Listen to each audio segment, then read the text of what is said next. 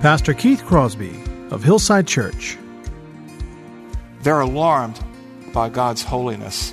It comes through in the text if you pay attention. Or they recognize the wrath of God.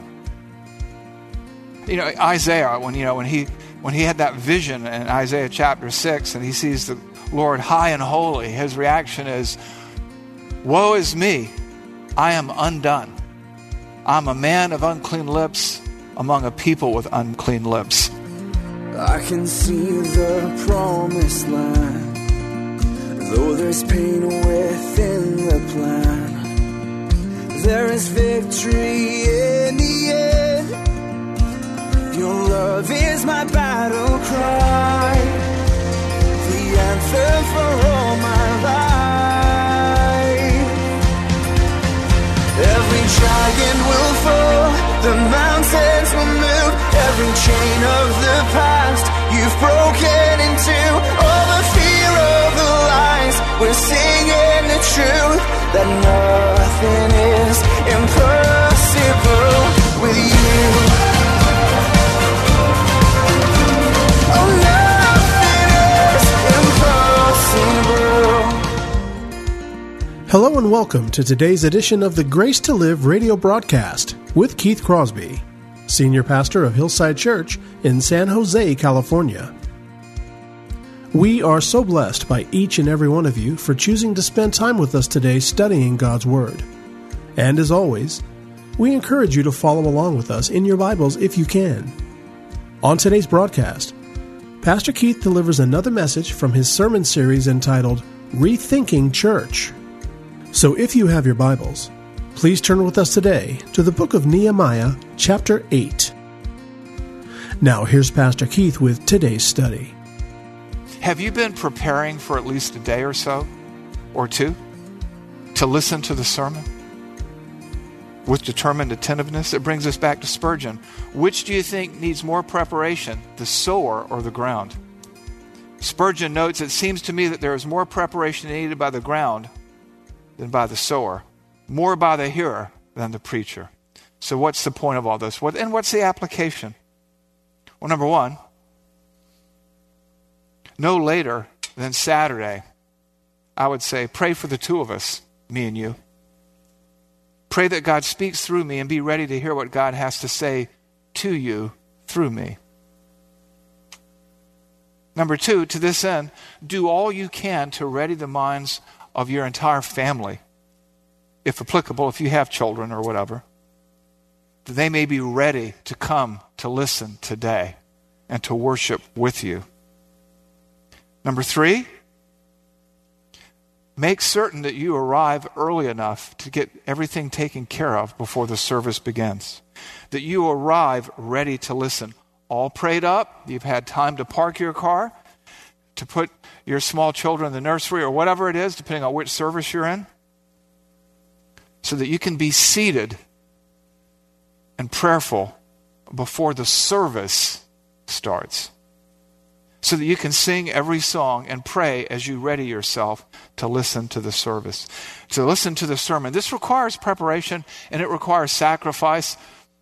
I had small children once. Now they're kind of big, But I know what it's like to herd kittens, And so you need to be ready. Maybe you lay out the clothes the night before. You have everything you need laid out. So you have it's like a go bag. You grab and go. Do it the night before so you can be ready to come in here and sit down. Maybe talking at breakfast with the family about we're going to church. And I wonder what he'll say today, in a good way, of course. Number four, before you enter the building, put away all distractions. Silence your phones, turn off your notifications, forget about reviewing texts and emails once you get through these doors here. Once you enter into God's house. We are the church. This is a meeting house. We are the church. But because you're here, and because God is here, this is holy ground. We don't ask you to take off your shoes, but we do ask you to put away all your distractions. If your tablet or laptop or phone is a distraction, You open up your phone or your tablet and you got your Bible verses up and everything else, and you see notifications. Oh, there's an email. You know what? Bring one of these things here. This is an analog Bible. The battery never goes dead. You don't need updates. This is the faith once and for all handed down to the saints. Okay? On to heart condition number 2. From determined attentiveness, we go to a sincere reverence. And one, of course, naturally leads to the other. Where do we see this? We see this in verses 5 through 7. And Ezra opened the book in sight of all the people, and he was above all the people, and he opened it, and all the people stood. And Ezra blessed the Lord, the great God, and all the people answered, Amen, Amen, lifting up their hands, and they bowed their heads and worshiped the Lord with their faces to the ground. Also, Yeshua, Bani, Sherebiah, Yamin, Akbud, Shabbatai, Hodiah, Masai, Kelita, Azariah, Yozabad, Hanan, Pelah. The Levites helped the people understand the law while the people remained in their places. They came here for one purpose, one sincere purpose.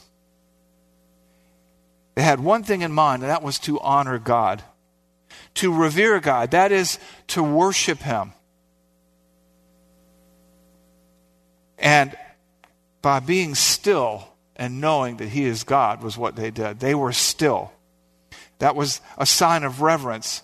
And reverence, this attitude of reverence, led to action. They came to revere God by responding to His decrees and His demands. And you see their reverence in 3 easy-to-spot actions. They stood, they listened, they stayed. Look at verses 5 and 7. I tried to get around having to pronounce these names over and over again, but there's just no way around it. Okay. And Ezra opened the book in the sight of all the people, for he was above all the people. And as he opened it, all the people stood. Indications are this was spontaneous. Usually when a rabbi teaches, he teaches from a seated position, and people, like in the Sermon on the Mount, sat down too. But they're all standing. Verse 7, and Yeshua, Bani, Sherebiah, Yamin, Akbud, Shabbatai, Hodiah, Masai, Kelita, Azariah, Yozabad, Hanan, Pelah. The Levites helped the people to understand the law while the people remained in their places. They stood, they listened, they stayed. We also see their sincere purpose in the way that they indicated that they would be submitted and surrendered to God's will. They visibly demonstrated it. How? Again, verses 5 through 7 show us that they stood, they said, Amen, Amen. They lifted up their hands, they bowed their heads and worshiped the Lord with their faces to the ground. And they remained where they were. They stood when Ezra opened the book of the law of the holy God, the great God, and they answered Ezra, Amen, Amen. They worshiped mentally and physically with their whole person, with their whole being. You know, when somebody talks to you sometimes and you're doing this, it doesn't go well. But when you're doing this, you're listening with your whole person. You have their attention. They have yours. And you know, today we say amen, right? But do we understand what it means when you say amen? Never say amen lightly.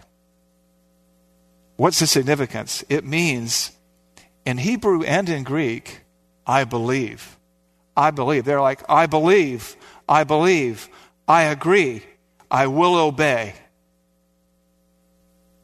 Think about what you're committing to every time you say amen. But whatever was read, they would not only affirm it, but they would do it because they believed, and therefore they would apply. That's almost a contract that you make when you say amen. They demonstrated their pledge of allegiance to the great God visibly. Visibly. They lifted up their hands. They bowed their heads to the ground. That's reverence. You know, in so many churches today, you know, people sing or we do this, we have our hands up. You know, God warns about not lifting up anything but holy hands. People who lift up their hands and sing and say amen, and they're engaged in porn or adultery or fudging their expense accounts or prejudice or whatever it is. Do not lift up your hands if you've got emotional or literal sin like that, right? Recognize what you're doing when you lift up your hands or if you say Amen, Amen. Now, some of you want to jump up now and say Amen and Amen, perhaps. But let's talk about some baby steps that we can take that will prepare the soil or prepare the ground to do that. I was in a worship service once at a church that Terry and I, we were married by the pastor there, and we were attending the church. And it was a huge church, and people were constantly coming and going. Where were they going? There are things that they could take care of before the service starts. If you love God, show him some respect. Sit down and stay seated. Because when you do, and here's why you do that, that's the what, here's the why, you bear witness in such a way to your family member, to visitors, to the people in front of you or behind you, that you take this seriously. And remember, maybe on Easter, I hope you're picking out your targets for Easter to invite to church. There may be unbelievers present. You don't need to get up and go to the bathroom 5 times, or whatever it is you're doing. You need to stay seated. So, application.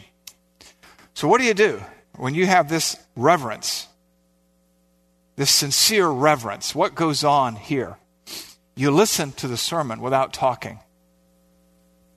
Talking among yourselves. Some people talk to themselves. Listen quietly. Pay attention so you don't miss anything. In every message, whether it's 3 points or 6, I think that my record here is like 8-point sermon, right? There's something, it's the whole sermon. The sermon is a whole.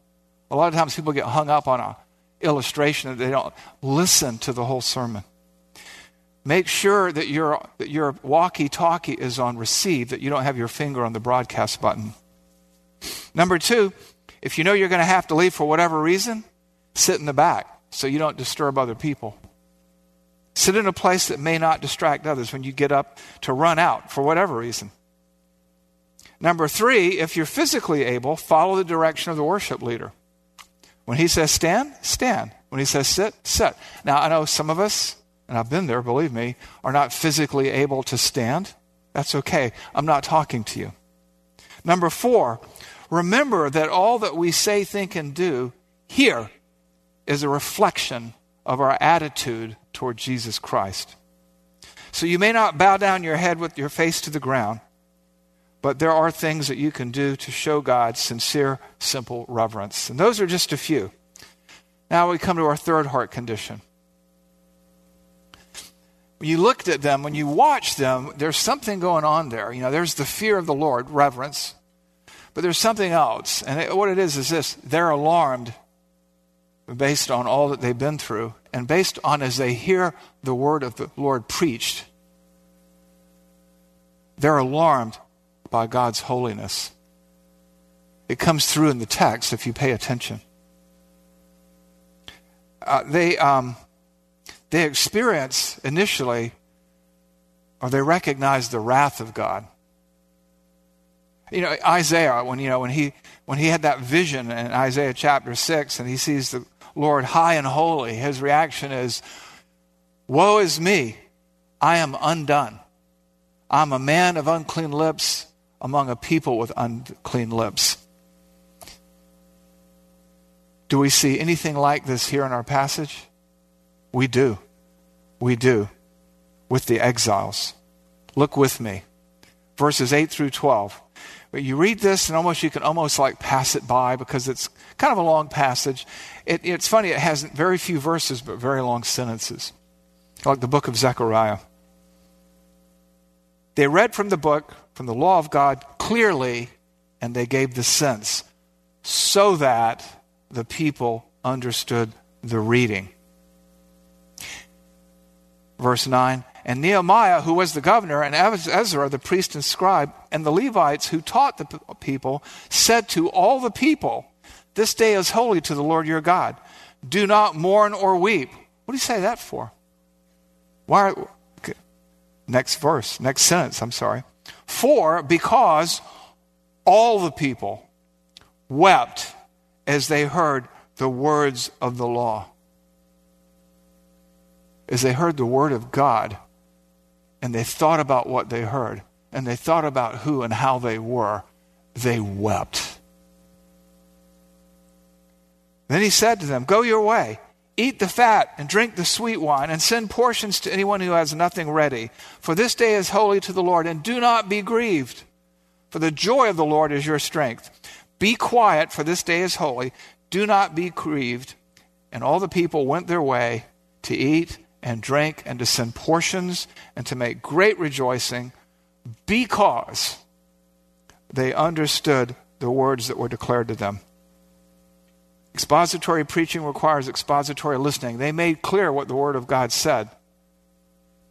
It was done clearly. They gave the sense of the meaning so that the people could understand it. What do the words say? What do the words mean?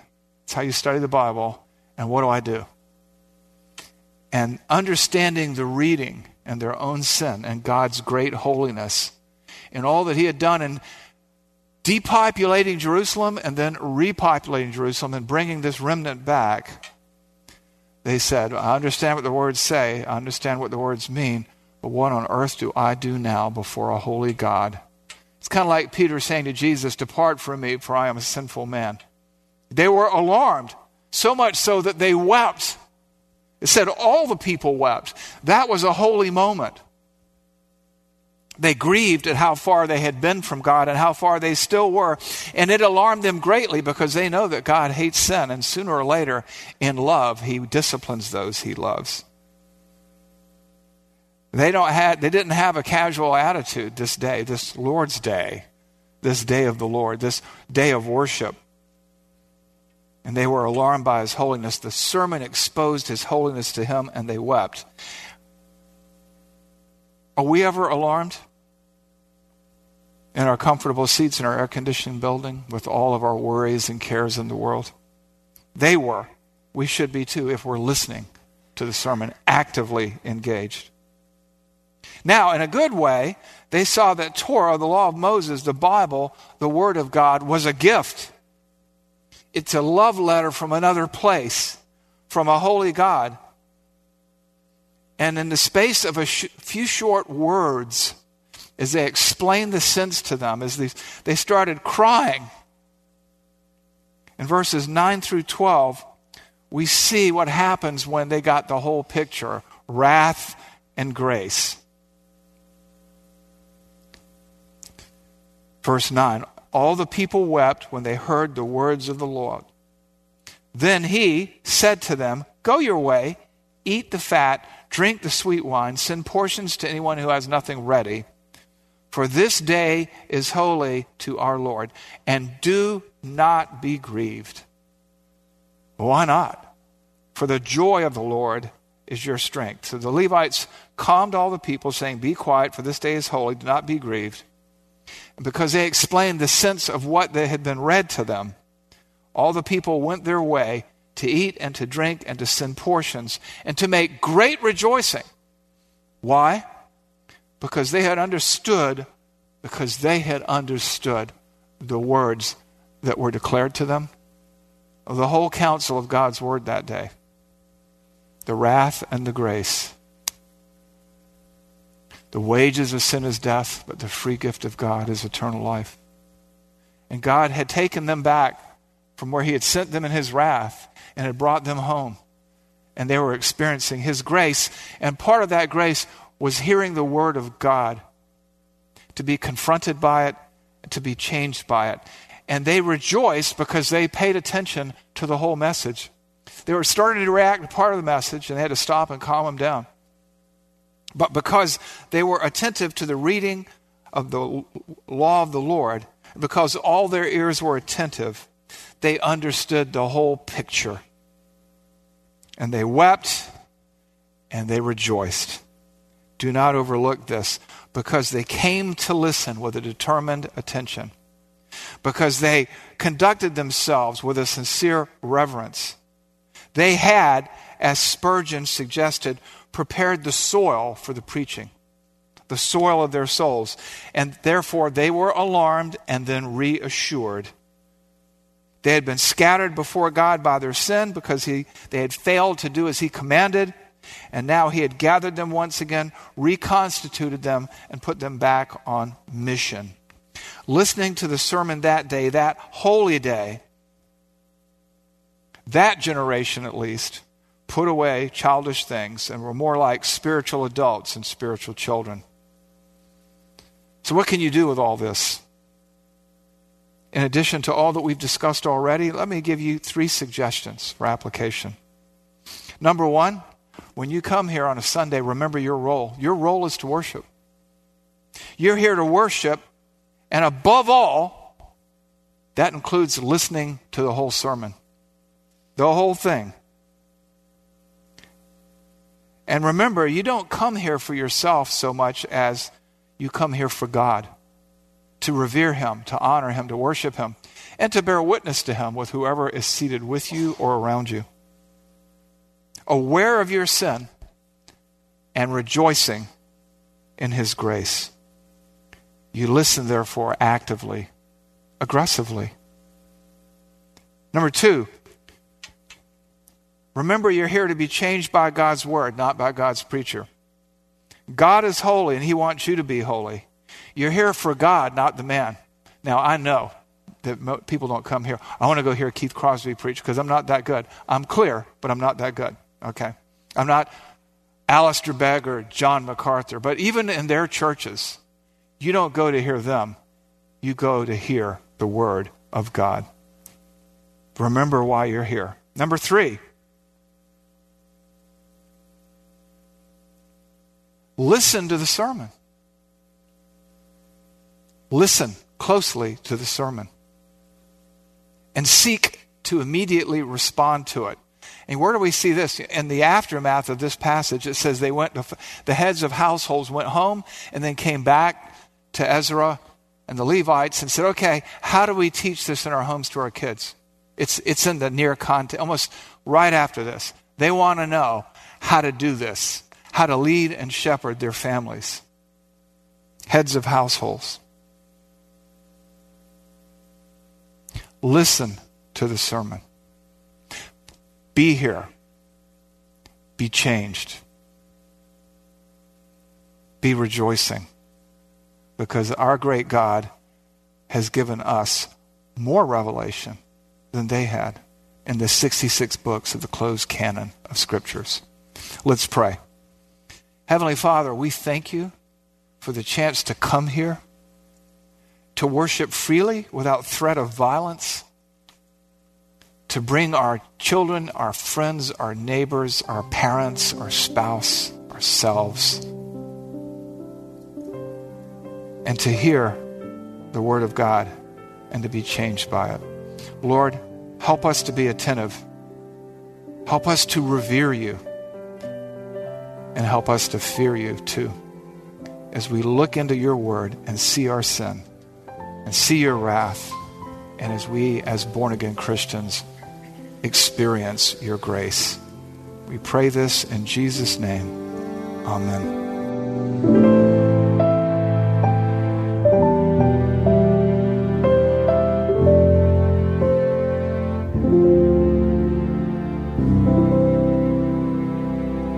Pastor Keith Crosby on today's edition of Grace to Live. We are so blessed that you've chosen to spend time with us today studying God's Word. And if you'd like more information on Pastor Keith or Hillside Church, here's how you can connect with us.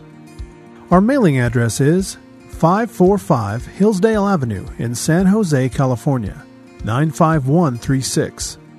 The church office telephone line is area code 408-269-4782. And you can connect with us on our website, which is gracetoliveradio.org. There you can check out archived messages of past sermons and also listen to Pastor Keith's weekly blog. And please remember that the Grace to Live radio program is a listener-supported ministry outreach of Hillside Church if you'd like to partner with us financially. Again, all of these things are available to you on our website, gracetoliveradio.org. Also, I'd like to remind you that Pastor Keith and the staff here at Hillside always look forward to hearing from you. So if you'd like to drop us a note, you can email us here at keith@hillside.org. Well, we hope that you'll join us again next time for Grace to Live. But until then, I'm your host, Kevin Reeves, and on behalf of Pastor Keith and everyone here at Hillside Church, it is our prayer that the Lord will richly bless you. And thanks for listening.